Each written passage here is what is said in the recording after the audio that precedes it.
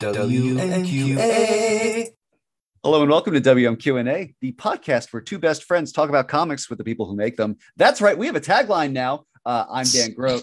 And I'm Matt Laswitz. And this week's guests are the co-creators of the webcomic Blade Maidens, along with some other amazing X-Men content, Valentine Smith and Zoe Tennell. Welcome. Oh, it feels weird hearing the co-creators of Blade Maidens said with a human mouth. I just get that little like audio like like in my brain when it happens. So I just don't hear it. They think we're human. Isn't that great? You tricked us. Absolutely. Hey, I'm gonna let them think it. Mm-hmm. Oh boy. So let's start at the very beginning. What are some of the first comics that either of you remembers reading? Zoe, why don't we start with you? Oh boy. I actually remember the very first comic I ever read, which is like the least interesting.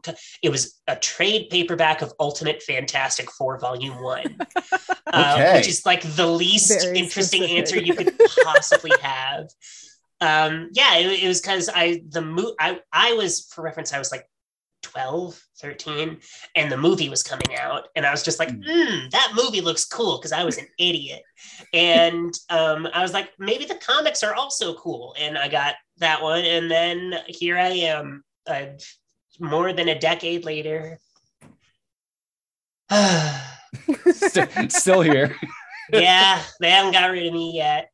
Yeah. So just for clarity, because there was a rush of Fantastic Four movies there for a minute. This was like the first one of like the Michael Chiklis, Chris Evans. Yeah, the FX. bad one. The one that's not good. They're all not good. I was about to say. None of them are good. I've seen the Roger Corman one. That's That one, but that one's like a special kind of bad, where it's like you're like, you know what? I can get down with this.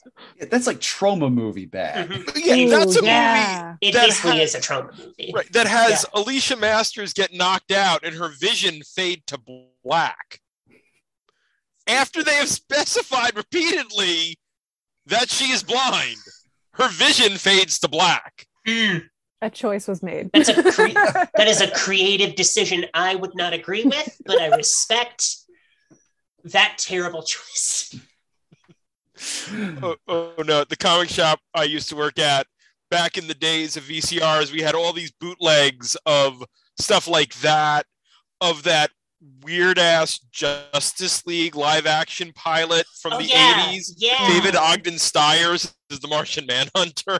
Yeah, and it's like JLI, but super serious. Oh yeah. Yeah. Good. Not good. Somebody was shopping at that one booth at every con that has the bootlegs. Mm-hmm. Oh man. But Valentine, same question to you. Big shocker here. Mine was definitely X-Men. What? Who could have guessed? I've talked about it a little bit before, but my dad always had a collection, so it was something that we were very into, and like he would let me very gingerly read his comic books.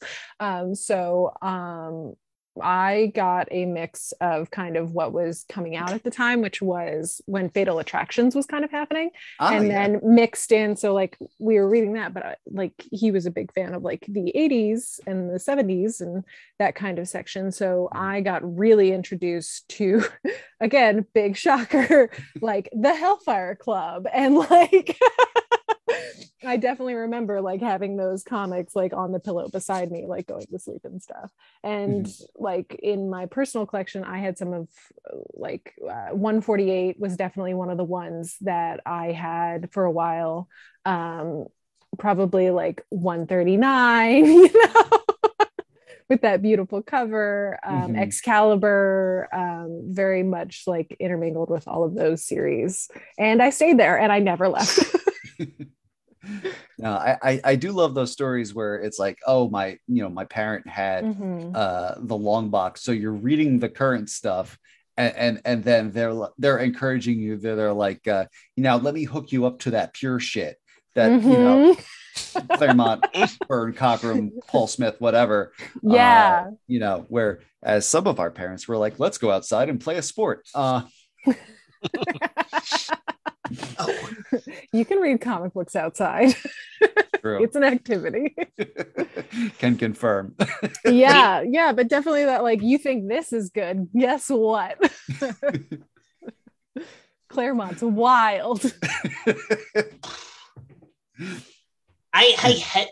I'm not sure how different my journey would have been if I read Claremont instead. Like, if my first comics were like Pete Claremont instead of Ultimate Fantastic Four, Zoe may have gotten here like a decade earlier.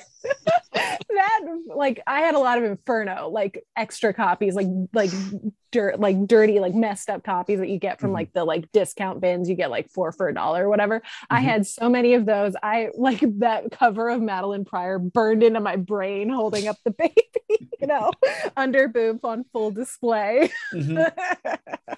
That's the stuff. If you read it at like 11 or 12, a tender young age, you're sort of like the dean in that one Community meme.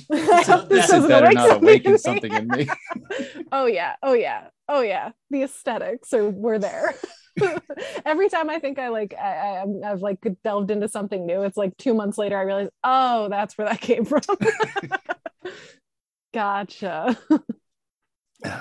So, but let's take it one step further. Valentine, what are some of the first comics you remember drawing? Like sequential art or just art? Sure. Okay. Oh. Because what? All? Oh, you said all. I thought you were like, ah, and I was like, what exclamation do you have? I really liked art. I really liked drawing. I was very bad at it. So I just kind of like, I was looking at a lot of comic books. I was, kind of also raised on horror movies too. So I was always looking at like those kind of like beautifully painted posters of like terrible things. So I think for me, I was definitely drawing the X-Men, but like really poorly. And I think I still have some somewhere. And then that kind of like waxed and waned and like came back. I got into other things. I because I'm like going through some of my old things right now, I found some of my like first zines, which are like terrible, like photocopied, like just random weird stick figures. The like sequential doesn't make sense at all. Who knows what the hell I was talking about? I have to see these. I will send a picture because they're like, it's like weird, like whatever like jokes you make up for yourself at like 9 or 10 years old, and then you're like, I'm hilarious, and then you look back at it like 20 years later, like, what the hell was I doing?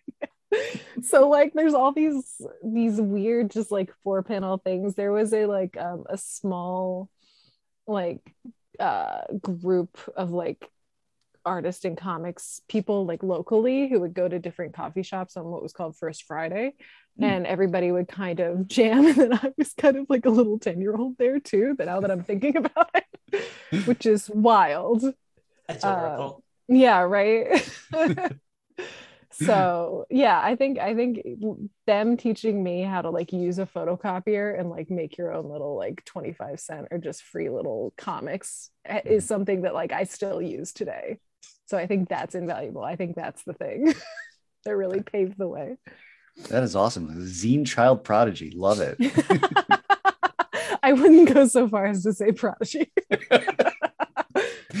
Menace is more the title I bear. That's the scale. It's the prodigy to menace scale. Exactly. I'm picturing a Daily Bugle headline. And then Zoe, when do you recall starting to write about comics? Oh, write about comics is I thought you were going to say write comics. I was just like, oh, buddy, they were terrible. But it's so cute to look back at them now and be like, oh, this is at one point, I named a character Kurt Russell, not thinking that there is a human man who is very famous named Kurt Russell. I love it. What's he up to? Nothing. You know, the fucked up thing is there was a comic book colorist, like a working comic colorist named Kurt Michael Russell, who has to use his middle name to avoid confusion. That's a bummer. I'm sorry, Kurt Michael Russell. So writing about comics is weird. I've always been very like hooked into the world of comics in that like I posted on a bunch of forums long after forums stopped being like the prevalent method of online communication. And I was like the comics person there. Like I would share the news. I would like talk about like, oh, here's this big like 1,000+ word like on why this series is great. And then the first time I ever actually like put anything out there outside of like just on a rinky-dink forum was actually like 2 years ago at this point, because it's 2022, when I wrote a big Immortal Hulk piece about why that run is important to me. And then Will Bat Chat reached out to me and was just like, hey, this is real good. I write for Comics XF, then Xavier Files. You want to maybe write for us? And it snowballed. Now I'm here, and you can't get rid of me. I will not go. I promise you, no one is showing you the door. Can I tell you what you do? Did you ever have to do that thing in school where they like were teaching you how to code and stuff, and you had to code? Okay, no! I had to go through this class when I was young, and I had to learn how to code. You had to code? Yes, I had to make my own website, and you had to choose. Okay, and what was my website about? I was like recapping what Emma Frost was up to. I was like, this is what she's up to this week. This is what's happening in like Astonishing X-Men. It's terrible. They taught me how to type and then let me play Number Munchers for 5 years. Well, Dan and I are old. Yeah, coding was not a thing they taught in 1990, in the mid 90s. Oh, so a year before I was born. Oh, see, I was going farther back, Matt. I was going to like elementary school in like the mid 80s when they were having us just program a triangle that they told us was a turtle. Yeah, I was thinking, middle school. Okay. Well, I live in Oklahoma. We don't know what computers are. Listen, I'm from rural Pennsylvania. They didn't know either, but that didn't stop me. Where in rural Pennsylvania? Lancaster. Oh, okay. Yeah, Amish country. Yeah. Oh no, I'm well aware.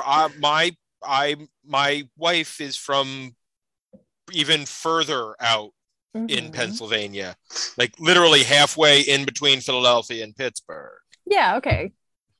Gotcha. Yeah.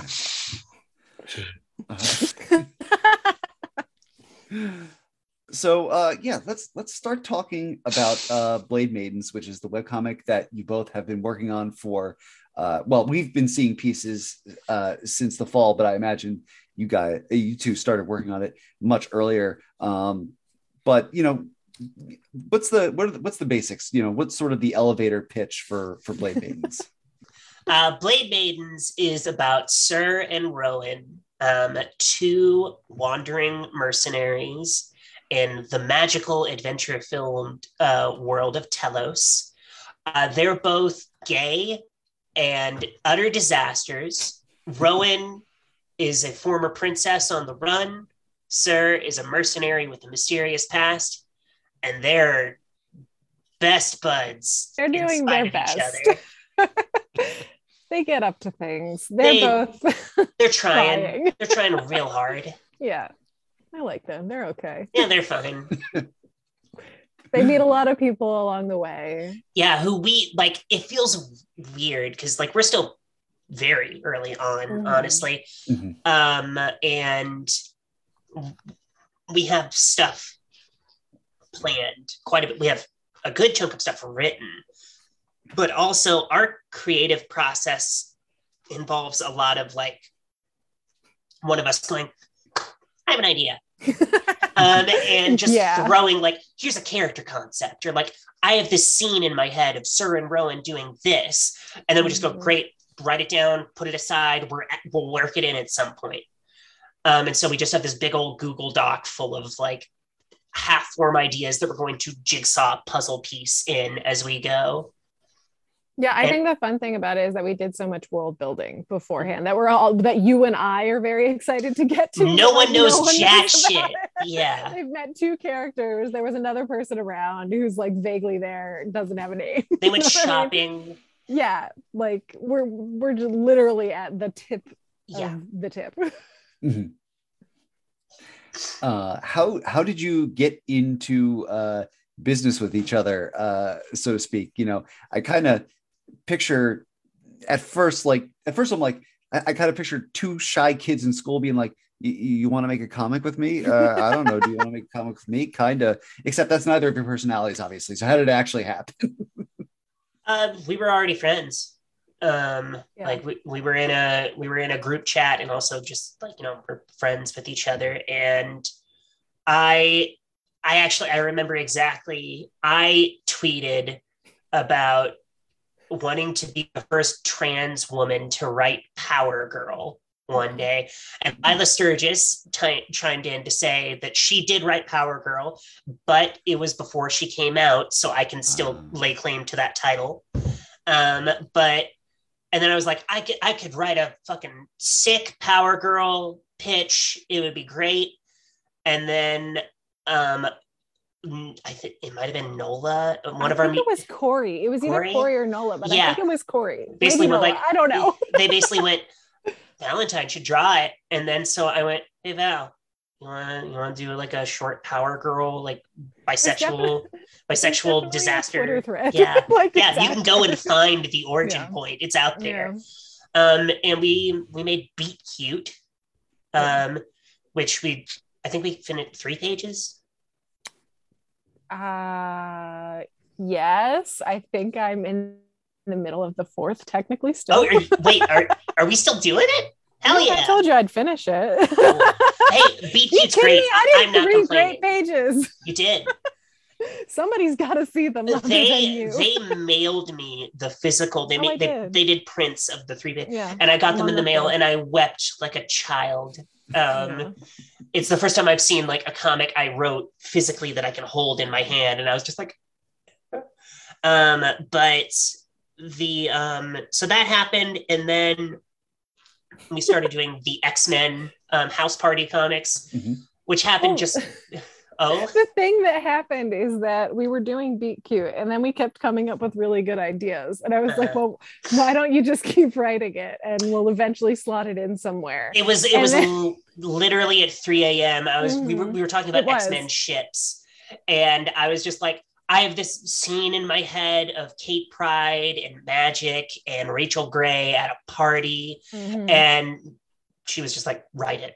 I was like, write it, I'll draw it. Yeah. I want to read that story. I will draw it if I get to read it. And then it just kept spiraling, and spiraling makes it sound bad. It's good.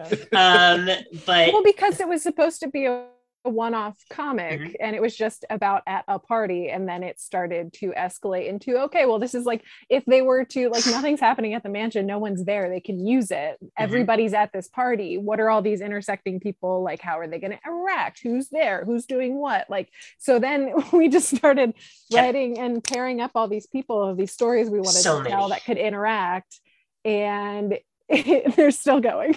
I have like 5 written that we haven't done. But and then one day I remember I was getting dumplings from my favorite Chinese place, and I have this very powerful sense memory of eating one in my car as I was scrolling through Twitter, and I saw this art, and I really, really wish I'd saved the tweet or the artist or anything, because I owe you a debt. But it was of the classic scene of like a princess being rescued by a knight, and the princess is just like, oh, another knight, and the knight takes off the helmet, and it's this hot lesbian, and the princess is just like, oh damn, fundamentally changed you. And I saw that, and I was just like, that actually, there's some meat on that bone, like there's something there. And so I went, hey, Val, we're working pretty good together. Like, we'd figured out our rhythm. We clearly click. How would you feel about doing our own thing? And how do you feel about this rough idea for it? And then Blade Maidens just kind of came out from there. Yeah, I feel like we were kind of developing it and keeping it on the back burner, and then we're For like, a while, well, what if we actually like, that's where the world building and the character and the fleshing out kind of began. And like, well, what would we want if we were reading? Like, it was a lot of reading the stories that we were reading now and the stories that are out there and the stories that we wanted to like see ourselves in or create for someone else, you know, to make space for those things that we weren't getting out of the current stories that we had. And we could just do whatever we want because it's ours. Just us. We can do it. No one can stop us. Yeah. And yeah, it's very much been a process of like, it originally started out not like wildly different, but like originally it was called Blade Bitches. Yeah, and as a joke. Yeah, as a joke. And then we were like, actually, that title kind of good. But then we went like, it doesn't really fit the tone that we've developed. Like, because at that point I wrote the first arc, The Hunt, and we were like, it's not really as like punk rock as like that title would imply. So, and then Valentine tossed out Blade Maidens, and I was just like, I said it out loud 3 times, and I was just like, okay, there's the title. They're done. Like, yeah, that's perfect. The funniest thing was that I tossed out Blade Maidens. In the meanwhile of like Zoe thinking about it, I was checking every service to see if Blade Maidens was available, and I was like, I'm just gonna take all these. I was just astonished. Like, I even searched. I was like, someone has to have like trademarked or copyrighted Blade Maidens, and no. Yeah, because I had said it out loud to like my partner, and she was like, "Someone hasn't taken that yet. You're taking that." And I was like, "Yes, I am right now." That's what it is. I don't care what Zoe. I'll negotiate with Zoe later. Yeah, I'm very hard to negotiate with. Yeah, but I think one of the biggest things is that creatively we gelled really well. Yeah. And we were both aware that we were very communicative, and we were intuitive to how the other one wanted to be like communicated with. So like, I love to be like let go and have freedom to do stuff, and so it was pretty much like, do whatever you're gonna do, and then if like changes need to happen or whatever, I have an idea or Zoe has an idea, those things come in, and then it kind of forms, and we're building this thing together, which is super rewarding and lovely to see. And like, we're both not precious about like our own contributions to a point. It's more of what will make the best thing in general. So it was nice to have somebody who like looked at me not only as an artist but as a storyteller, and who valued my contributions in that arena, and you know, would let me kind of like run wild and put things in there. And then even just one of the last pinups that we did, where we're doing these set of pinups with Sir and Rowan to kind of like showcase them like in the heat of battle. Sir is fighting this monster, and I was like, I'm just gonna make it a monster because I like to draw monsters. So I drew this monster, and I'm sending Zoe like in progress shots of it, and all of a sudden like Zoe's like writing like a whole dissertation on like what this monster is and how do you fight it and all this stuff, and it's so great because I never would have come up with that. I'm like, I'm gonna put 50 eyes on this thing because I like drawing 50 eyes on things. And then Zoe's like, well, clearly you have to like distract it and then do all this other stuff. I'm like, this is great. You are perfect. Great. Continue. Thank you. Yeah, of course. Yeah, it is the most collaborative thing I've ever done. Which is, I mean, like, to be honest, when we started out, I'm not sure I've said this out loud to Valentine. So when we started out, I was just like, I'm going to screw this up. There's no way I fucking lucked into getting Valentine to draw comics that I'm writing. I have never written a comic that anyone has read. How is this happening? But it really blossomed into this. She is an incredible storyteller. If you haven't read the Siren comic that they just finished, it is truly like, I said it on Twitter. It's my favorite X-Men comic. Don't flip me off. They can't see that. I'm gonna. No. Yeah, they can't see it. It's the best X-Men comic I read last year. I didn't write a fucking word of that, and someone on Twitter was just like, "Wow, you both did a great job." I'm like, I didn't do shit. This is not me.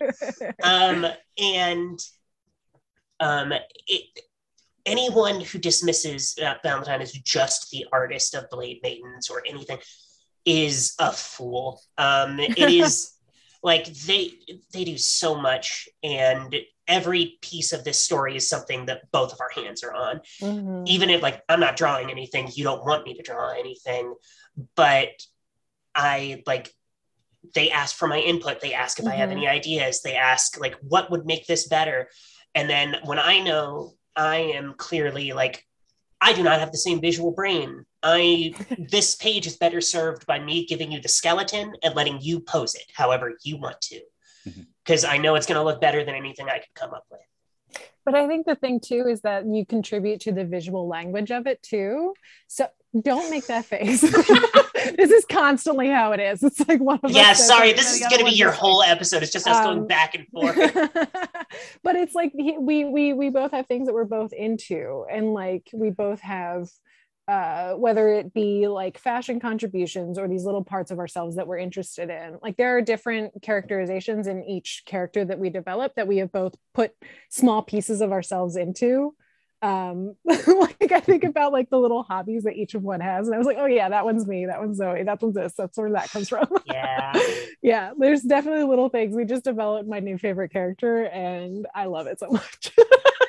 They're not going to be showing up for a while, but they are a like delight. A year. Yeah, at least. And I'm like, god damn it. But you know, so how much story bibling sort of design work did you do before you both decided, all right, let's make this thing, let's pull the trigger, let's put something out into the world? I think the primary work we did before, like we made the decision that this is happening, we are doing this, was character. It was Sir and Rowan, their histories, their personalities, what their like growth would be. Like, is there an arc here that we feel like is worth telling? And once we nailed that, because I feel like we both have really put our heart and soul into both Sir and Rowan as characters, and their journey is going to be very emotional for us to tell. But beyond that, once we decided we're doing this, we don't know when exactly, but we're going to do this, that's when the like world building coming up with like the map of this. We don't have a physical map yet. We will. We're working on it. But. Yeah, but like, the different countries, the systems of government, the rules of magic. The magic was a big part of it. Yeah, we wanted to figure that out. I'm very proud. It hasn't come out yet. We got a comic after The Hunt that is a short little part that is explaining the rules of magic. I think it's a neat system, and people are gonna either like it or be like, this isn't as complex as I want it to be, to which I say, who cares? I mean, like, like some things are for you, some things are not. It's cool. It's no worries. Yeah, it's going to be cool. But our world building, I'm still working on the actual like world Bible that we have. I think we're always adding to it though. We're always adding different stuff anytime that comes in, and I think that's a big that Google Doc is like it's bloated there. And it's constantly like I'll go in and there'll be like a sentence I'm like, what did Valentine add at 4 a.m? 100%. My editing time is between 12 a.m. and 4 a.m. and I like go to town doing whatever I'm doing. That's drawing too. Like that's what happens. I will wake up and there will be like an essay's worth about something. And it's a delight to wake up to, because I'm just like, oh yeah, this rules. I need coffee, but this is fucking great. It's like usually like half Blade Maidens, and then I like trickle into X-Men, and then I trickle back out to Blade Maidens again. Or it's just like what your cat is doing. Like you'll be you'll be talking about like, so I think if we had Sir do this like really personal item of like vulnerability, my cat just started running around the room purring, and this is all at like 4 in the morning. It's a very stream of consciousness. But yeah, I think we had that who they are, where they were, where they're going, where we at least want to go up into a point that we can build off of later.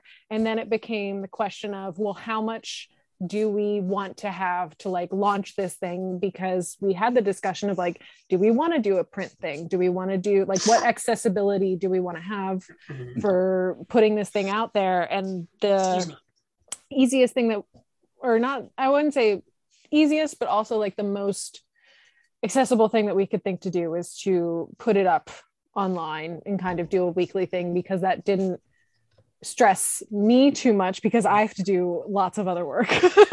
This does not pay my bills. So it was like, okay, we can do a page a week, kind of tell the story that way.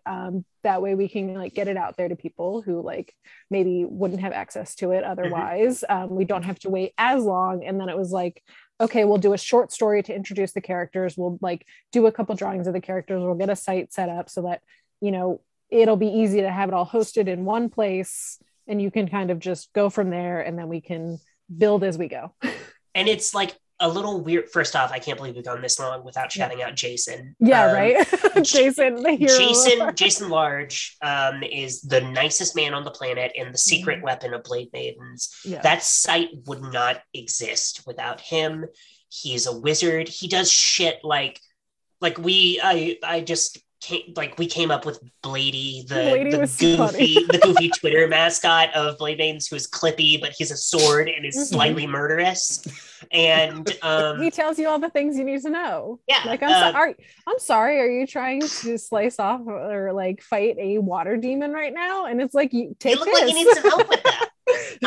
And Jason was just like, oh, I like Blady. I'm going to make an animated Blady for the site that shows up when you go to the main page and you're looking through, and it's like, oh, you want to cut to a specific chapter? And then he does it in like 20 minutes. Yeah. That man is an angel. Yeah. The cool thing that was on there that we were like talked about for a while, he's like, what if like there was like a little secret and you clicked on the secret and it took you to the house party page, like you had gotten a secret invite? And I was like, that's amazing. Yeah. And then like the next day, if you went to like our bio page and then scroll down and wait for like 5 seconds, there's a little psst that if you click on it, it takes you to house party. And then you can read all of it right there. It's fantastic. But oh God, what was I even saying?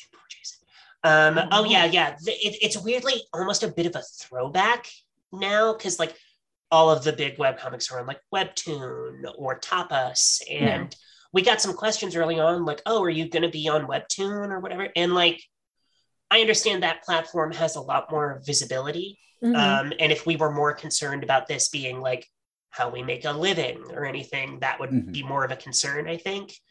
But this way it's just us. We're not beholden to any other like page, any other system. It is just this is our story. We're telling it on our terms, on our site. Yeah, that's it. Which was important to both of us, that we just got to have full creative control to do this thing, because if we're going to do it together, we're going to like go all in, you know. Yeah. And there's a lot of like, I feel like I said, because we're so early, like people like Sir and Rowan so far. I there's someone who has been very bit like, I love Rowan, I would die for Rowan, and I'm like, oh, it feels so weird seeing that someone say that about like a character that birthed from our heads. No, I'm just like, oh my God. But it like we haven't gotten to like the real shit yet. Yeah, the meat is like still right there. Like we're barely in it. Yeah. Like this is like the little sorbet you take to cleanse your palate. And like I'm really excited to get there, because I think once people figure out what we are doing with Blade Maidens beyond it just being like, oh, they're two funky sword lesbians and they're fighting demons, that's cool. And other monsters. Yeah, and other monsters. And once people figure out what we're really cooking with here, I'm hoping that they realize why we want to tell this on our own terms. And I think a lot of the things that when we were kind of establishing going to do this, we thought about a lot of the stuff too, like we like the fantasy type books that are out right now and what we wanted to do. Like I wanted to one of the things I brought up really early on was I was like, I love using bright colors. I think that, you know, part of the charm of comics is that you get to use these beautiful colors and that may not exist in real life, and it's less realistic, but that doesn't mean it's less like real or visually appealing or anything. So we wanted to like have these crazy lesbians wandering around in a beautiful, like bright pinks, like bright oranges, instead of the like more typical now kind of grays or like desaturated. The Witcher, where it's like all which dark, is fine. I'm into it. I love The Witcher. Nice. Yeah, The Witcher's great. Yeah, but it's like, oh, why can't this be like something like bright and still be just as deep and humorous and lovely and like have all of those things, but look fundamentally different and like lean into that fun a little bit. Prologue begins there's a text piece with the first strip that lays out the promises to your readers. Yeah. Were those something that you had laid out for yourselves, boom, from day one, or as you started breaking the story, was it something that developed? That was something I came up with, so we didn't have that from day one. That's less something we needed to write down for us, because like I don't think any of that was ever a question for us. Like we knew what we wanted to do here. But I talked to Valentine like before the prelude went live. I was just like, hey, I'm going to do a text post that just kind of like, welcomes, but also lays out like, here's what this story is going to be. Because like, there's a lot of fantasy stories that revolve around queer characters, which Blade Maidens, like, it's not just like, oh, they're funky sword. Blade Maidens is queer top to bottom. Like every inch of this comic is going to be aggressively queer, and not just in like that they're lesbians. Like the like y'all don't even know. But we like the big thing for me is so many queer stories you read are built around not even like queer suffering. Like I love the Locked Tomb series by Tamsin Muir. I think it's fantastic. Those books are so mean to their leads in every way, but it works for them. Like they're I love those books. But beyond that, so many stories are built around queer pain in the sense that they are stories of overcoming queer, like people trying to stifle your identity, people trying to silence you, and for Blade Maidens, neither of us were really interested in that. It exists other places. You can get that. Yeah, you can get it. There's nothing wrong with it. Like I, if I remember right in that post, I explicitly said like fantasy stories that do this riff on it are perfectly valid. Like we go for it, but that's not what we want to do. And you'll see like there are elements in Sir and Rowan stories where like that doesn't mean that like, oh, they both have lived. Oh yeah, no, my cats are going insane. Sorry, it was amazing. Cats, and I'm trying to listen, and it's so this so is my heartfelt. life. This is every goddamn day. There are cats in the background, and cats hypnotize me, especially as someone who has / had one, of the least energetic cats in the world. Yeah. So it just amuses me to watch other people's cats who, do stuff. We have 4, and they basically have like the Zoomies baton, and they just hand it off to each other. That's the best way to do it, like a relay. Yep. But yeah, we like there are elements in Sir and Rowan's stories, like just because we aren't interested in that story doesn't mean that like they are going to, it's all sunshine and rainbows. They're never going to have problems. There's never, but we knew that in telling this story that we want to be aggressively queer and also something that we wish like we could read. We don't want it to be built around like, oh, I'm a lesbian, or oh, I'm trans, and people don't accept that. People deny me for who I am on that level. And that's something that I think was just, we were on the same page from day one about that. Yeah. Neither of us were interested in telling any sort of story that didn't kind of just accept these characters are queer. That's it. No more. Yeah, no one has a problem with it. Yeah. It's fine. in addition to that, there's a lot of prose mixed throughout this. There are little bits of prose under. I have so much fun writing those. Yeah. Each of the week's pages, and then there's Ghosts, which is basically a short story in and of itself. How did prose become part of the story process? It happened at 3 a.m.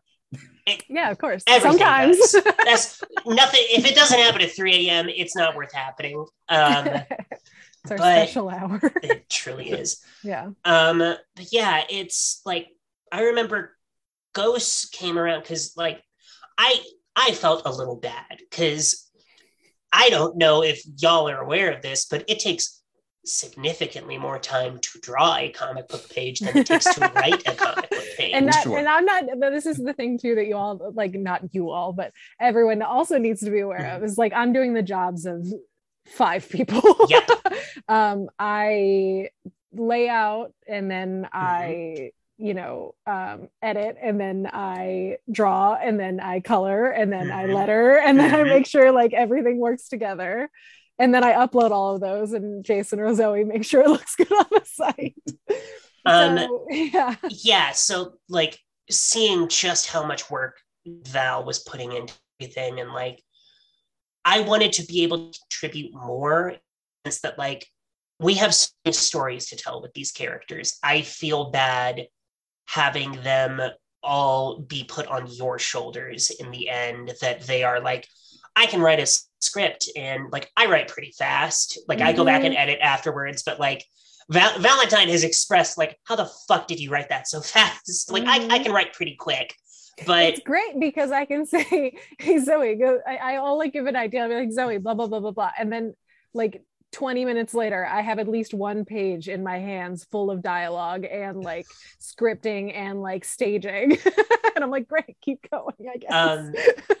And like I go back and edit afterwards because like, turns out 20 minutes, sometimes you go like, that doesn't work. But I felt bad implies that like Valentine was like making me feel, oh god, Valentine has never once ever. I think that what happened is we were thinking about, because of like our separate workloads, like we both have 2 other separate like workloads that we have to contribute to, if not more. And we had talked about like, what else can we do here? Because this is just us. We don't have to narrow our vision to just doing the comic. We can world build in these other ways. And how can we do that? And like, how can we both kind of add more of ourselves to this thing? So yeah, I think you came up with like, oh, well, what if I write a thing like under each page every week that kind of like adds to like the set story in the universe, like where you don't necessarily need it, but it does like elaborate on the same things that we're talking about up there, and it gives you a little bit extra. And I was like, like no one's never gonna say no to more. Like the more that you have there, it only adds upon itself and like sets up more of the world for us to keep going and keep going. And then Ghosts was like your kind of thing. You're like, I'm gonna write something and maybe it'll be good or whatever. And I'm like, it's great, number one. And then it was also one of those things where it's like, if I need by weeks to get things done, which I do sometimes, Zoe was like, well, I can write these stories and we can kind of put those in there. And I think it's, number one, great. And like people were really excited about it, like that it could be both like a visual and just a strictly like narrative, like storytelling, like, and it worked but in both mediums so well. Like it's fantastic. Go read Ghosts. That's my pitch. Thank you. Ghosts was my first time writing like proper prose in a hot fucking second, so I was real nervous. But I think it turned out pretty good, and we're definitely going to do more. And I think it fits Blade Maidens in the sense that it's a fantasy story. So much of fantasy fiction is novels, short stories, like even like fucking Conan is like, hey, here's a book with like 4 or 5 Conan adventures in it. Have fun, read those. And so it feels like appropriate in the sense that we are like honoring that history for the genre while also doing our own thing. Yeah. And it's cool too, because like when either of us want to do like a thing, like I think I pitched these pinups because I wanted to do some like focuses on them, and then Zoe had pitched the prose, where regardless of if like one of us pitches like a thing that is more heavy on one of our ends, like creatively we still build that together. Like Zoe would send me pages and be like, well, what do you think about this? Like, is this like, how's the pacing or whatever? Or like, I need a detail for this. And then I'm able to supply like just a couple of things to throw out there that she can pick from, or like be like, oh, like this actually made me think about something else. And then like it kind of like grows from there too. Collaboration. Yeah, kids, it's good. It's a magical thing. Yeah. Teamwork makes the dream work. Now, I have a serious question. Oh boy. You have now twice in the course of a brief run of the comic teased us with mentions of werewolves. As a member of the werewolf lobby, when are we going to see Sir and Rowan deal with a werewolf? Sometimes. Matt is a one-issue voter. Sooner than you think. I mean, do we want it'll be out by now. Oh, let's go. Yeah. Okay. So, the pinup, the companion pinup that Mel did with Rowan, fighting a werewolf. But beyond that favorite character that Valentine mentioned that might be showing up could perhaps be a werewolf. Yeah. Hypothetically. I love werewolves. We have much to discuss. There's several werewolf and werewolf adjacent shenanigans that will ensue. And I'm a vampire dyke, and I'm bisexual, so I'm both.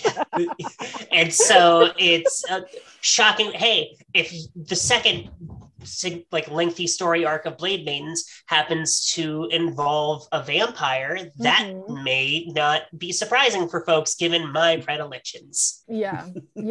And again, this is also, we're pulling things that we're interested in and that we're into. I, number one, love werewolves, and number two, I love drawing werewolves. So it seemed like you really discovered that as you were doing this pinup, because you just kept being like, oh my god, I fucking love drawing this. No, I just forget things. Like I've always loved, I like drawing monsters, I like drawing weird details, and I like getting really into, so like werewolves are kind of like, they're so furry. I love drawing like hair and fur and tiny little details that kind of build on each other like that. So it was like, oh wait, I forgot I could draw a werewolf.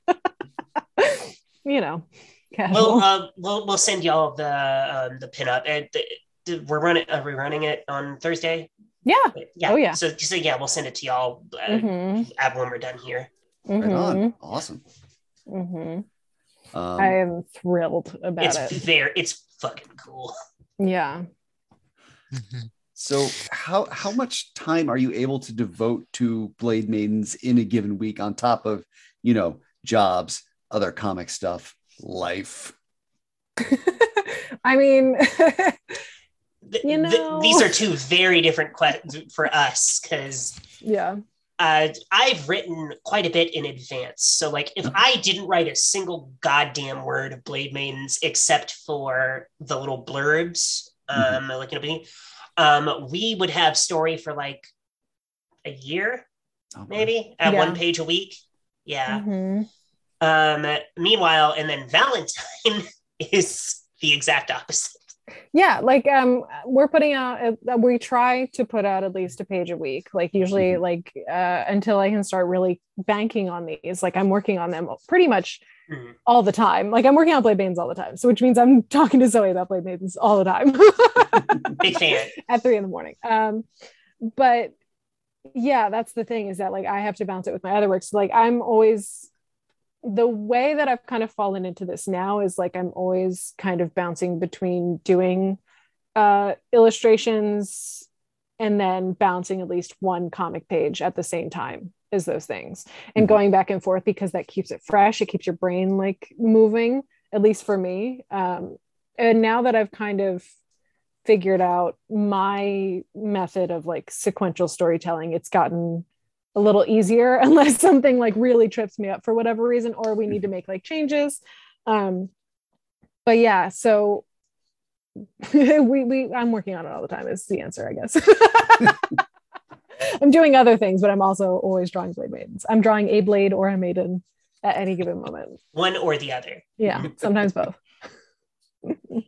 Excellent. Well, we've got a couple of Twitter questions today, so I'm going to pepper those in throughout. But let's start where we should always start with Twitter questions with our friend Asimov Fangirl, who asks, what are your favorite swords, either fictional or in real life? I mean, I'm clearly partial to a very large longsword. Yeah. Originally, Sir was going to have an axe, and then you were just like, no, big sword. Because I want to draw a big sword. I like drawing big swords. Whenever I have an excuse to draw a big sword, and that includes like in any like X-Men stuff too. Like I love drawing Ileana. I'm big on Betsy, and I give them really big swords comparatively to the ones they're usually pictured having. I've like negotiated with myself, like if I get to do like an editorial cover, whatever I get to do, and I get to buy a sword.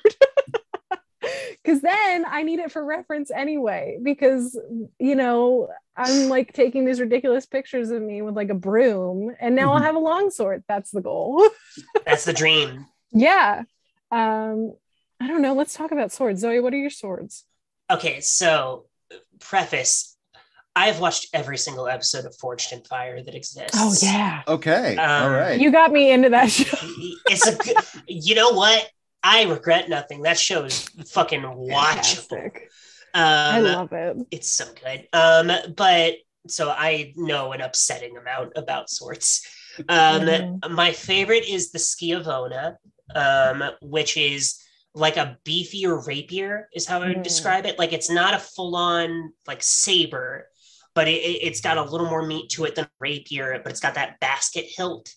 And I think it's very cool. That's what I've requested we give Rowan at some point, because she will get one. I have like 50 reference photos of different baskets sitting that was just like casually slid across to me, you know? I may have sent a bunch of sword pictures and but that's send them all the time. Is like that was like a little note that you were like, what if we give Rowan this like kind of like, it's not exactly a rapier, she's like got a little bit more muscle now, she can handle this one, she feels comfortable, and then you're like sliding me like 25 reference photos.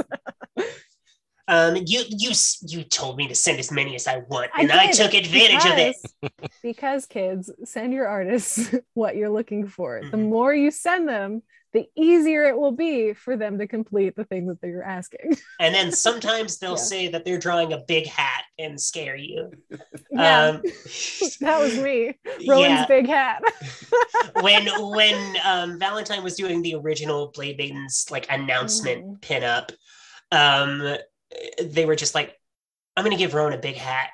And I was just like, okay, cool. Because like a lot of the reference material I sent for like the vibe I was looking for Rowan was Final Fantasy Red Mage style stuff. Like musketeer-y, like a little bit. So I was like, hats are cool. And then when they started describing it, it sounded like a sun hat. And I was just like, Valentine, I trust you implicitly, but you were like, I don't know about this hat. Yeah. And I was like, I've never gotten this from you before. I was like, how dare you? And then they sent me the picture. I was like, oh, this is not a sun hat at all. This is a cool hat. Never mind. It's just big. It's a big hat. Yeah. It's more of a like adventurer's kind of like pinned up leather. It's just bigger than like a typical hat. It's cool. It's a cool hat. Yeah, it's a cool hat. It'll come back. As for my favorite fictional sword, I like the Cloud Strife Buster Sword from Final Fantasy VII. That thing is just a slab of metal, and I love it. Yeah. That is also my answer. I actually just started replaying 8 today. Oh, nice. Oh, the Gunblade is also very cool. The Gunblade's cool, but it's not. It's not as big. See, like I had like Xena imprinted on me, like which is just like any like kind of fantasy where like there was a lady wandering around with just like whatever sword she could get and like her typical like get episode. That was my jam.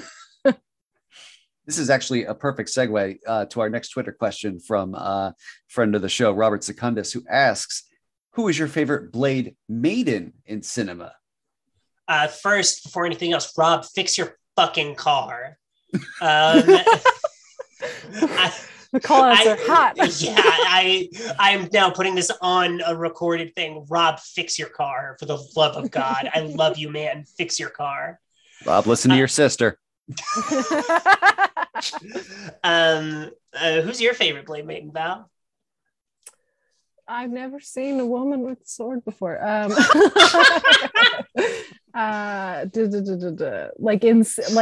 Does cinema mean like any type of like? It technically means movie, but fucking go for a TV I know, show. that's what I'm thinking. I'm like trying to think about, because I definitely watched so much Xena as a young little baby. I think Xena counts. Oh, Xena counts. I'm just trying to think if there's anybody else that I really want to like. Her friend. Her friend. I was about to say I commit sacrilege. Her gal pal. Her gal pal. Gabrielle. Yeah.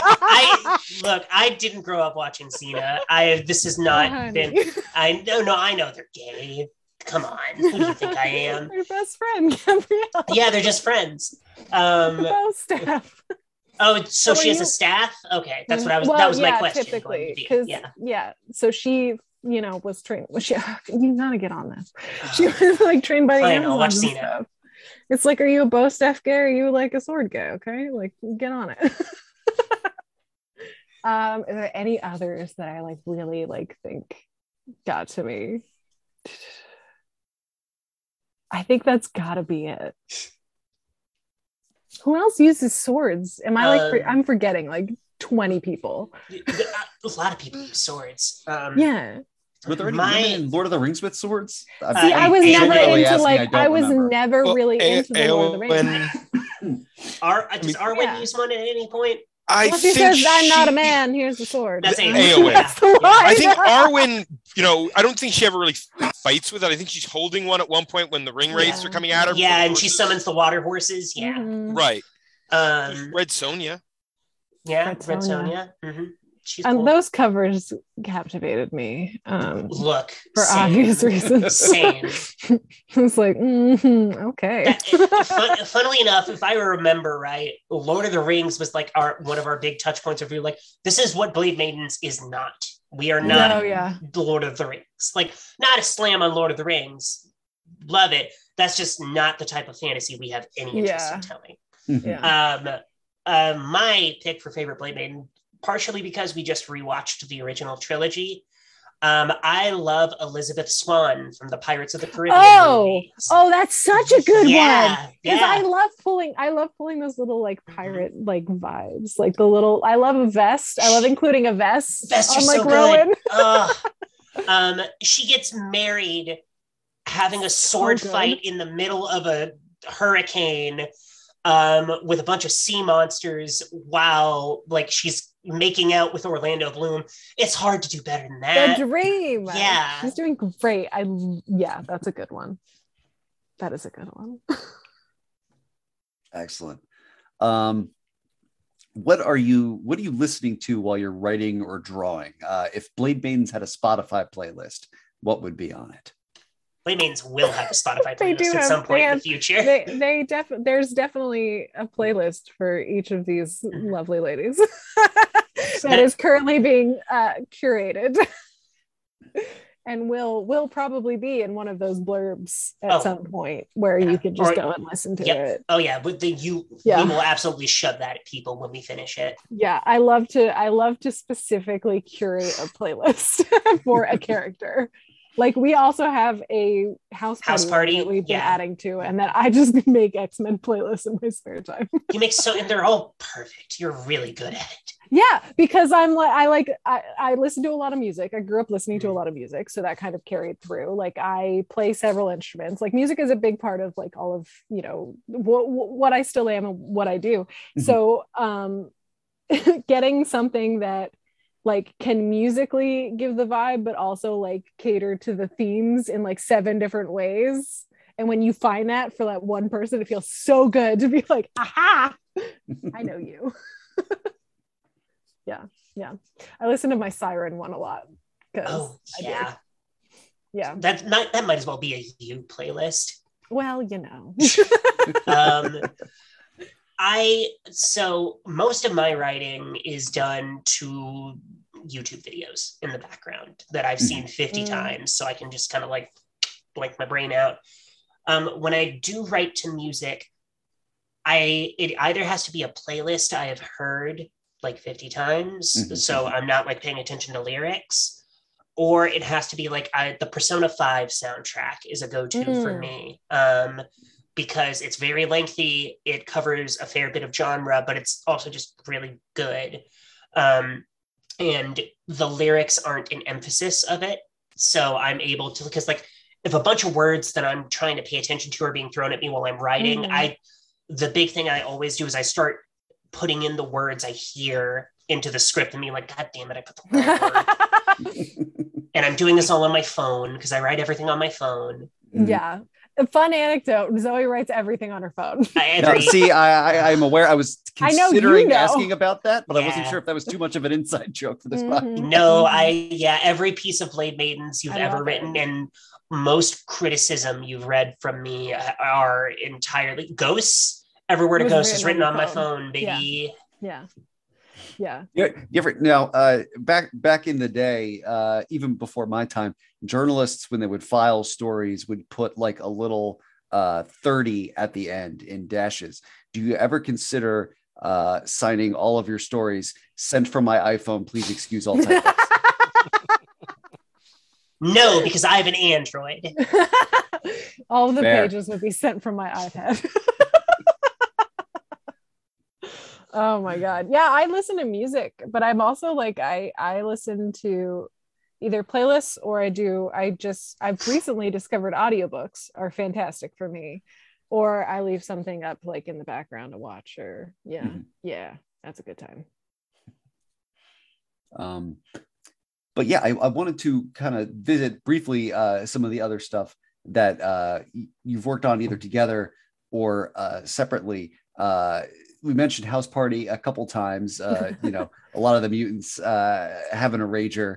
How did you decide what characters that you? I mean, apart from we've already talked about the Kitty, Yana, Rachel dynamic, but how did you decide what other characters that you wanted to use? Was it just the ones that you wanted to see smash, or?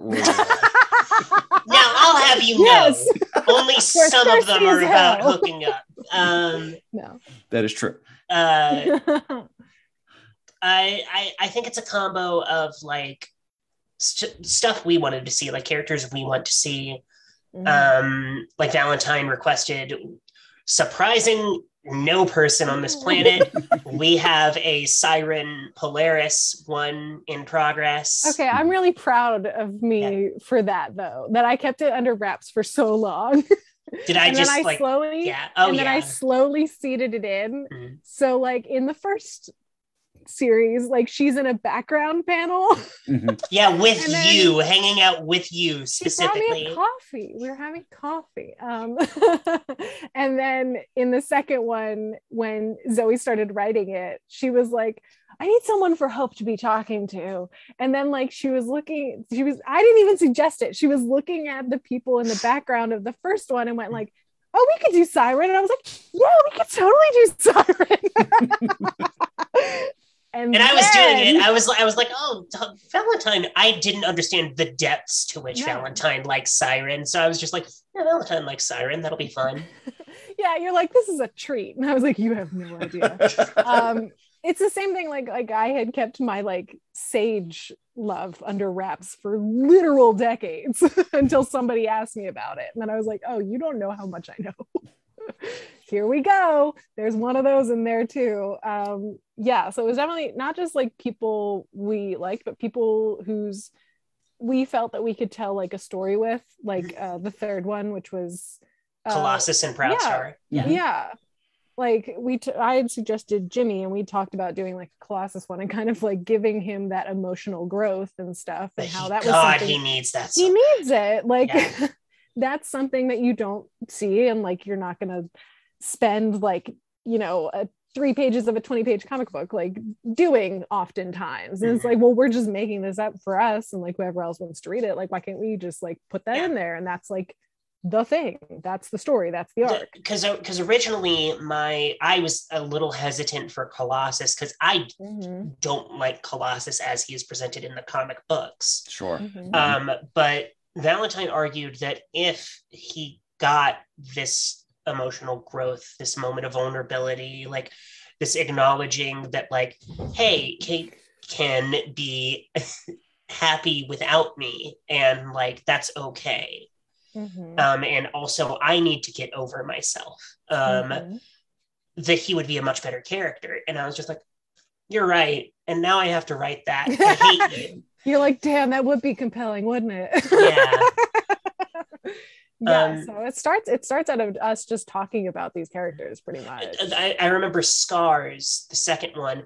Literally, I was just like, I was like trying to think of like fun pairings because I was just like, you know, like I don't want to do like what's in, and then I was looking at Laura because I was just we got to do Laura at some point, and I was just looking through characters and I saw Hope's name and I thought about it. And I was just like, that's a fucking outstanding dynamic. The two of them, like they are their respective childhoods and how they are the ways in which they are similar and the ways in which they are different make them fantastically interesting to bounce up against each other. And so I just went like, I got a shit to throw at you.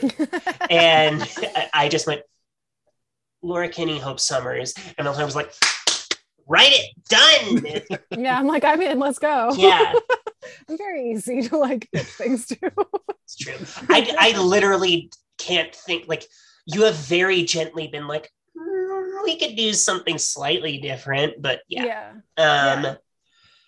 And yeah, the characters are just like, we have there's one that we'll get to eventually that is like 2 pages of 3-panel gag strips that are, well, not all gags. There's some that are a little serious in there, but they're basically what's going on with the people who aren't at the party. What are they up to tonight? Yeah. And that was really fun because it was just like, who would be interesting to check in with for 3 panels? Yeah, and who wouldn't be at this party? Because this party is definitely like an age range of people who are kind of like hanging out there. Like it's Scott like, and Jean, not at this party. They're a married couple who are sitting on their couch watching Great British Bake Off. They don't want to party with a bunch of like young 20-somethings who are disaster mutants. Like they don't want to be there. And then there are the people who are like older who are trying to hang out there and keep up and realize that they're a little bit older now. Namely Rogue and Gambit. Namely Rogue and Remy. Yeah. And we did the most recent one was we did the 1-page Storm coming down with like Armor having invited her and they're like, she's not going to show up. She shows up and she's like, slugs some whiskey. She does like a once around, checks, make sure that the house isn't like falling down, that everyone's okay, and says like, you know where to call if something goes wrong. Goodbye, have fun. Like let off your steam. Go ahead. Takes a bottle of whiskey with her. Yeah. Like there's a couple of like what I would consider like chaperone type figures around. Like Callisto's there. Yeah. Kate was there. Like the New Mutants are kind of hosting, you know, the in party. So they're kind of running around like I think if there are any like chaperones, I think it is Danny and Karma. Exactly. Like, they are the most put together like New Mutants there who are just like making sure no one's doing anything too stupid. Beto is not making sure that everybody's like Cannonball is my favorite sweet boy and I love him. We don't have a Beto Sam story. We do have an Izzy Kane story. Where I forgot about that one. Yeah, which Mommy's Night Out. No. Oh. Daddy's misjudged phone call. It's very cute. Yeah. And a lot of these are just like us, they're like vignettes, you know. Yeah, like they're short. Like the most recent one that's not technically House Party, but it's like in that vibe. that Valentine bullied me into writing was all 4 of the Logan girls. Oh, yes. Yeah. Oh, I love this story. Kate, Armor, Laura, and Jubilee all hitting up a bar together and just like having a girls' night, like just relaxing. Yeah. And that turned into a 4-page thing that is very cute. And maybe you'll see it in like a year. Who knows? It'll get done someday. Yeah. Yeah. That's good stuff. And then I also did not want to, leave out on top of all this. We've talked about it a couple times, but Valentine, one of the things that you've been working lately is this 10-page Siren short that Zoe already said it. It's so good. Yeah, it's one of the best goddamn X-Men stories I've read all year. I'm being honest. Listeners, go check out Valentine's Twitter feed to find it. It basically follows a post-Morgan Teresa as she adjusts both to life on Krakoa and becoming sober again, and it's beautiful. What inspired that story? I mean, so I had been doing my reread. As some people may know, I did this Cerebrocast episode of Siren. So I had read everything. I have my own journey, that I've gone on. And these are the things that I think about a lot. And I think it was interesting to see that for most of her publication history, it's something that gets overlooked because the writers aren't either particularly interested, like it's a superhero book, I get it, particularly interested in telling that story all the time, or the only times they really got to tell that story was when she was struggling and needed to do something about it or ended badly. So I had all this stuff bouncing around my brain that I was like, what am I going to do with this? So I started writing it on page 2, like the second page that is there. And I just had this concept of her going through and starting over and what each day looked like for her in recovery. And it kind of blossomed from there of like, well, what are the things she would need to come back to? What are these things in her history that she hasn't seen in a while or done in a while? Because she basically came to Morrigan and then was gone. Vanished. For like almost a long time, like a decade. And then was recently, brought up again when House of X Powers 10 and then X Factor came back. And Leah Williams was like kind of addressing like what happened with Teresa and the Morrigan. But that ended and it kind of was left there. So it was like, what does this person who has like gone through all this trauma and like basically had all of these personal connections and didn't have them anymore, and like what does that look like now for her in these like little nuanced ways of going through her recovery and going through like her day-to-day basically. So yeah, I don't know if I said anything, I just talked for a while. But yeah, it was really important to me. I'm glad I finished it. And sometimes it's just nice to make a comic, everybody. And sometimes it's nice to make it for you and maybe the 3 other people that need it, It's genuinely like I've read Val's writing before, like they did a 1-page Sage comic, like they did, and like they've always been good at writing, like never bad, always good at storytelling.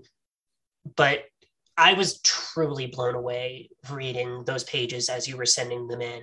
They like the raw emotionality on every single page, every single panel. It like the fact that it is important to you is clear, but it also doesn't impact like how good of a story it is, even independent of that.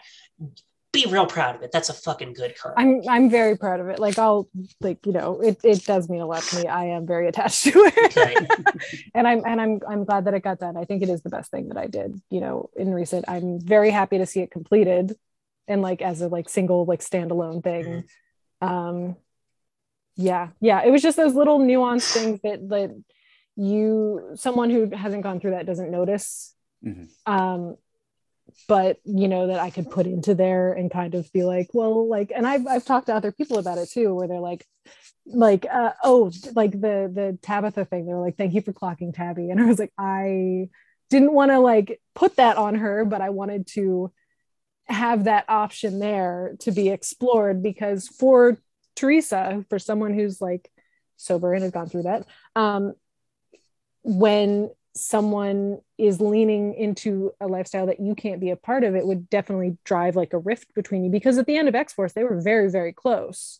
They were like best friends. And then because of the ways that their characters were taken, they were very separated.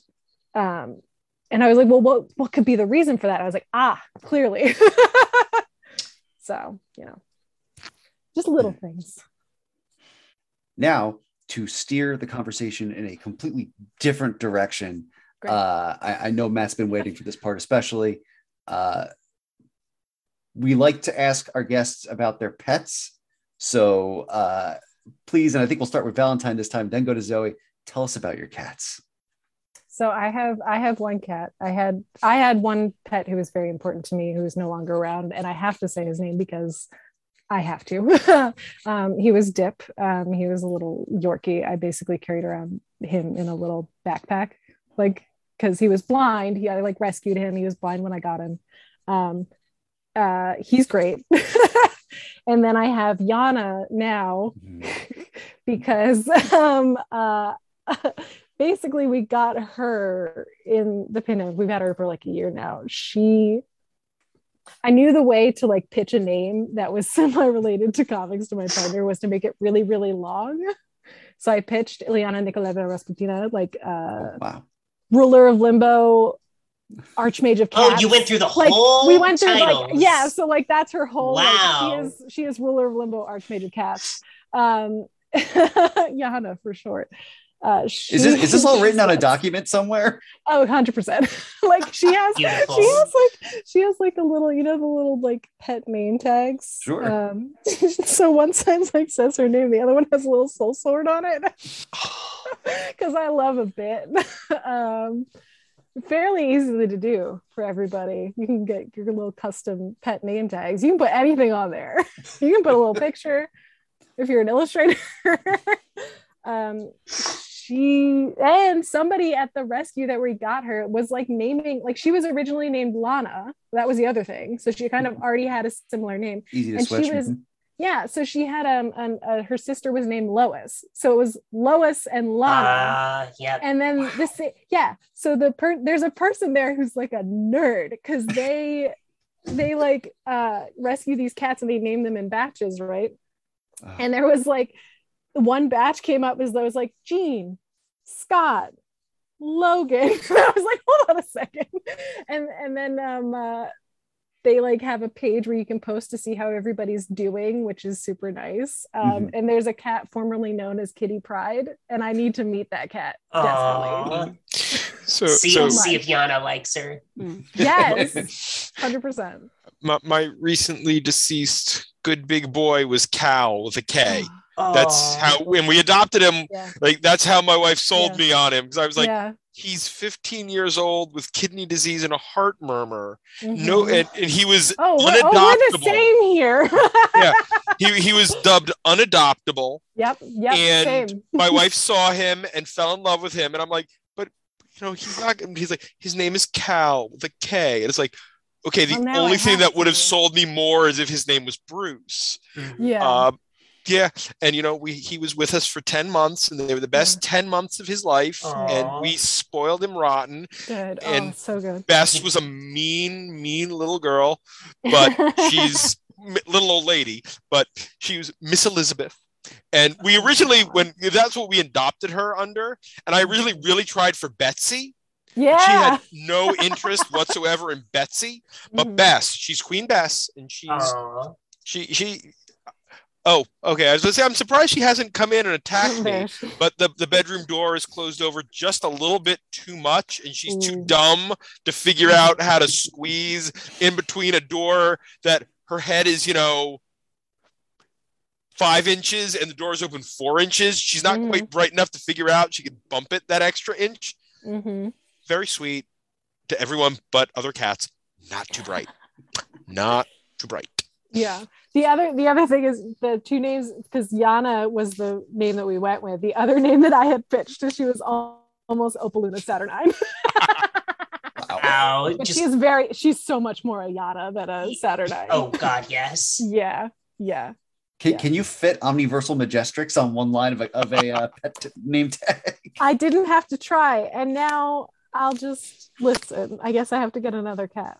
Oh no, what a tragedy. Oh no, how terrible. Okay. I got 4 of the fuckers. Our oldest is named Lana. And she's the one that's her right there. And she's the one you've seen cannonballing around. Lana. Come here. I was like, absolutely not. No, because you're. Well, no, she is obsessed with me specifically. She also loves my partner, but she follows me around the house. She will, if I am in a room, she wants to be in that room. We also she's the oldest. She's like 7 or 8 now. We also had a very emotional moment for me last week where she's always been terrified of other people. Mm-hmm. And we realized, like, she loves my partner. And my partner had my partner's going through nail school, and they had a friend over to, practice and do their nails. And the friend is a lady, and Lana just came trotting right out, being super friendly, cuddly. And then we thought about it, and every time we had people over before, there was at least one dude around. Mm-hmm. And we realized, oh, she's not afraid of people, she's afraid of men. And she's always been obsessed with me, which was a very emotional moment for me. But beyond that, we have Pancake, who is a moron. Oh, I like Pancake. Pancake's Pancake is the one I get sent pictures of most, I think. Pancake's a really real dum-dum. She's a big toasty marshmallow. She's 5 now, maybe 4. She's a sweetheart. She is obsessed. If you scratch her, she will lick you. And she will lick you until you stop scratching her. And she's also an idiot who doesn't understand that she can just push a door open. Real dumb. Then we have, and people who are going to correct me, I know I'm mispronouncing it. We have Spatzel. I know it's pronounced Spatzel. But we didn't know that when we adopted her and named her Spatzel.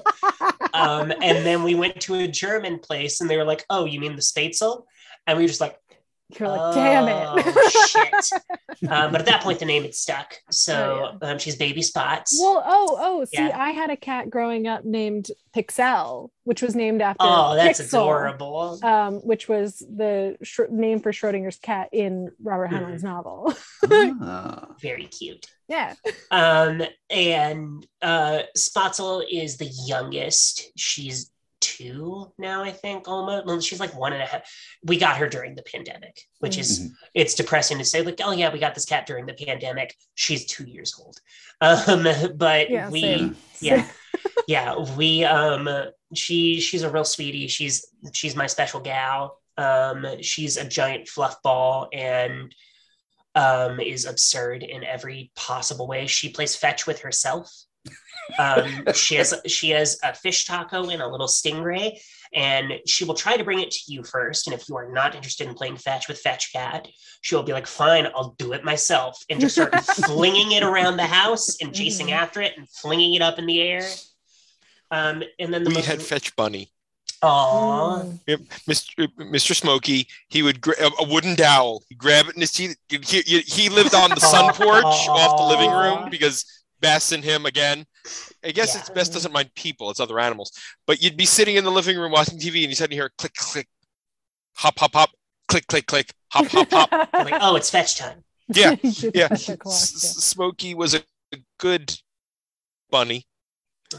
We adopted Smokey being told, oh yeah, it's a neutered male bunny, unspayed female. Those are two very different things. They are. Yeah. Indeed. And then our most recent addition is Goblin, who we had a cat who passed away in 2020, who his name, actually no, late 2019, it was right before I came out, whose name was Max, and he was my big beef boy. Mm-hmm. He was a giant, he weighed 30 pounds. He was a massive meatball of a cat, and he was the friendliest cat you've ever seen in your life. And also knew he weighed 30 pounds and had the momentum of a cannonball. Nice. And he was just the sweetest, and he was perfect. And he passed away, and we got Spotzel, and we were just like, okay, 3 cats is enough. We don't need another one. And then there was this little neighbor cat that started just popping up, who was just so sweet, all black, bright green eyes, total sweetheart, like came right up to us, like shockingly friendly for a stray. And we were like, okay, it's someone's cat, and they're just letting her out. But she was always outside. And then she vanished for like a week or two, and then came back, and she had her ear clipped, clearly, got spayed. And then we had this terrible ice storm hit that I was without power for about 2 weeks. I remember this. It was the fucking worst. Mm-hmm. But the night that the actual ice storm was happening, we had built this little shelter for Goblin, but we were just like, it's too cold. Like, the shelter's not enough. We need to bring her inside. And so we brought her and put her in the bathroom.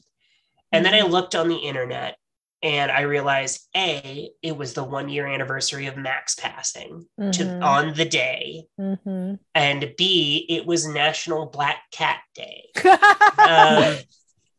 And it was October 28th, I think. And we were just like, well, shit. Okay, I guess this is happening now. And so because it was close to Halloween, we named her Goblin. And she is the biggest sweetheart cat I've ever seen in my life. Like, she will lay on you and like flop over on her belly and just sleep there for hours. And oh God, I love that cat. She's perfect. Can I tell you how weird it was when you named that cat Goblin? Because I had already had a friend who was a black cat named Goblin, and now I have two in your life. Yeah. Cats named Goblin, and they look kind of like alike, and I'm never sure which one is which. It's like how Andrea and I have a cat that looks really similar. I'm going to get in contact with this other Goblin, and we're going to do a swap and see if you can tell. I will not. I will be like, yes, it's Goblin or Goblin. Her full name is Goblerina Beauregard, for the record. Oh, yeah. Hell yeah. Yeah. Love that. Oh, man. Tonight's been a night for long cat names. I love it. We have a theme. Of course. What are either of you reading right now? What are you reading, Zoe? Why I first? Because I don't know. I was just being pointed. Right now a lot of fanfic mostly, but for actual things that I'm reading, actual is a cruel thing to say. Fanfic is real. Yeah. People spend some of the best shit I've read in like a year are like 100,000 word genuinely incredible fanfics that people are just putting out there on the internet for free, and I'm just like, y'all are the real heroes. But right now I'm primarily reading, I'm on a glacial pace working on a book that Valentine's wife recommended me, Priory of the Orange Tree. It's a fantasy book. I'm liking it a lot. It's cool. There's dragons. It's real big. It's real interesting. I like it. Be in comics space, I caught up on Lavender Jack recently, which is one of my favorite comics coming out. Love that comic to death. Dan Scotti is a mad genius. And I have been rereading Delicious in Dungeon, which I sent you the first volume of that, and you haven't said a goddamn word about it. Yeah, it's on my desk. It's sat every day on my desk since you sent it to me. I sent that to you like 6 months ago, and you haven't said a word. I didn't, because every time I pick it up, I go, yes, I'm so glad I have this. And then I put it down, and then like my brain just goes away. Yeah, because it's on me. It's fine. I know what Valentine's been reading. Yeah, well, I mean, sort of. I was actually sitting here. I'm like, actually, I'm reading like a good amount of stuff. Yeah. We already talked about it. We read the Locked Tomb series. I kind of have that as an audiobook on my staple right now because I like them a lot and it's easy to just listen to. I am also reading The Unbroken by C.L. Clarke, which is great. Also queer, also like a little bit of fantasy, a little bit of political intrigue, like that kind of stuff. Very cool. You should check it out. I'm reading Chainsaw Man. That's it. That's the one I knew. I have been, texting Zoe about it. Yeah. I was explaining it to my partner the other day, where I was like, so it's definitely about this person who has a small dog, and the dog, and the person become one, and she's like, oh, you didn't stand a chance. I was like, this is kind of catered to me specifically. Pochita is designed to destroy you. Oh, yeah. Yes, me specifically. Just like Power is designed to be like a Zoe character in every possible way. Yeah, I love it. I read 2 volumes. I'm going to read the 3rd and the 4th here shortly. And then I got back into Yotsuba this year. Loved that. You really have. I had that on it was like one of my bright spots, like for that little like just slice of life manga. And then comics wise, I'm definitely reading X-Men, clearly, both new and old. Since discovering, like, my big thing last year was that like I figured out how to read digital comics because I'm an old man. And I like got to go through and like figure out how to read like all this stuff that I had never read before, and or reread like things that I hadn't touched in like 10 years. So like reading, the first thing I read through was Extreme X-Men again. I was like, that's a choice. The most Valentine brand decision anyone could ever make. It's like, why did you get a tablet so I can read Extreme X-Men alone in the pandemic? It's like, whoops. So reading X-Men. I got the new Catwoman Lonely City stuff. Ooh, because that was, I was like, I'm super intrigued by this. It's good. Pick that up. I'm trying to like think about what I have sitting over there in a comic pile. Yeah, I remembered another one that I'm reading. Road Queen, Eternal Road Trip of Love. Oh yeah. That comic. I have that sitting. It's so good. It's the funniest goddamn thing. It's a lesbian comedy about this butch biker lady who is the heartthrob of her school. And then this very aloof, like ice princess style lady rides in and steals her heart and her bike. And the butch heartbreaker has to be like a good girlfriend to her for 2 months to get the bike back. And then they end up actually falling in love because of course they do. Yeah. I love a little of like heartfelt ridiculousness. It's adorable. It's so funny. Yeah. That's good. Awesome. Zoe Valentine, this has been a fantastic hour and a half. Final question as we wrap up. How can people follow you online, keep up with Blade Maidens, and everything else that you have going on? Well, I'm real simple. I am at Blankzilla on Twitter. I am something else on Instagram that I forget, and I also barely use Instagram. I didn't have an Instagram until like a month ago. Okay, but do you want to know a funny story though?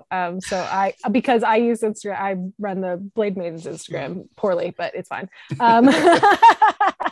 But the funny thing that I realized today, as I went to like go and like post some new like teasers of the stuff we have upcoming, that I had made the Blade Maidens account follow you and only you. I wasn't even following me. So I couldn't find, like, I was like, why can't I find the post of like the detail shots I just posted? Because I wasn't following it. Just you, Zoe. It's Zoe Wright stuff on Instagram.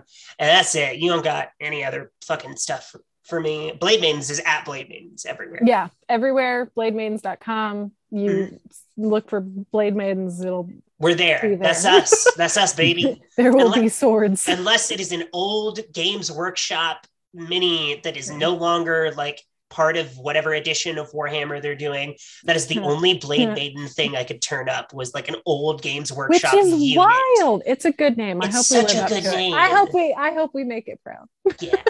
Yeah. And then for me, I'm Valentine MSM1TH, Valentine Mem Smith, but just a 1 instead of the I. Pretty much everywhere. ValentineMSmith.com. You can look at comics that we make there. You can look at comics that we make on Blade Maidens. We post them both places, so you can find them with ease and look at them a little bigger. Yeah, because Twitter is so small sometimes. Like you can look at the pages kind of more in full of your browser, on both sites. We also have, a shop there that has all our merch and stuff. So if you want one of these super cool pinups of Sir or Rowan, or you can buy both of them because they look really cool put up next to each other. I'm proud of them. They look I had a lot of fun. In my professional opinion, as a comic critic and I love it. Person who writes Blade Maidens and had jack shit to do with the construction of these pinups. They're sick as fuck is my official diagnosis. Great. Yeah, they're just black and white. They're really cool. I just got to go wild and do what I wanted. So there's definitely a werewolf, and there's definitely, I don't know what we named that other monster. It was an Algant is the name I came up with. Yeah, it's like a spooky it's a spooky eyeball beast. Yeah, with claws and stuff. Sometimes I just throw weird traits at a wall, and then I go like, all right, what am I gonna do with this? Yeah, so good. Well, we love a spooky eyeball beast, and thank you both so much for coming on the show. Thank you for having us. Thank you for having us and chatting comics. I love to talk about comics. That's it for this week's show. As a reminder, WMQ&A is part of Comics XF, where you can find this podcast, along with our sister podcasts Battle of the Atom, Chris is on Infinite Earths, and the new Bat Chat with Matt and Will, co-hosted by our own Matt Lazowitz and our bud Will Nevin. You can listen to WMQ&A on Apple Podcasts, Stitcher, SoundCloud, Amazon Music, Audible, and at comicsxf.com, where new episodes move Tuesday mornings. You can support WMQ&A at patreon.com/WMQcomics, where a $1 donation gets you early access to episodes, shoutouts on the podcast, and a customized bonus reading column written by Matt Lazowitz, built around the character, creator, or theme of your choice. A $2 donation gets you a free random comic in the mail for my collection. A $3 donation gets you a slot in the Comics XF staff picks, and a $50 donation lets you advertise on the show.